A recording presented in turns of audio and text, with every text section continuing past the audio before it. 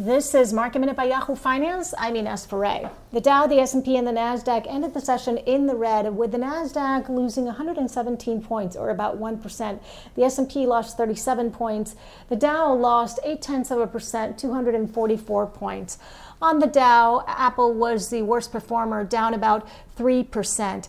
Apple has been down for 3 straight weeks. It's actually down about 20% from its all-time closing high several weeks ago. And looking at Tesla, it was one of the better performers on the NASDAQ 100 today, ahead of its Battery Day, expected on September 22nd. That's next Tuesday.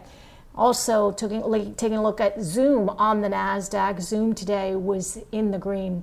And healthcare stocks were relatively faring better than some of the other sectors today, with United Healthcare up 1%, Johnson & Johnson up 1%, also Eli Lilly up more than 1%. For more Market Minute news, head to yahoofinance.com.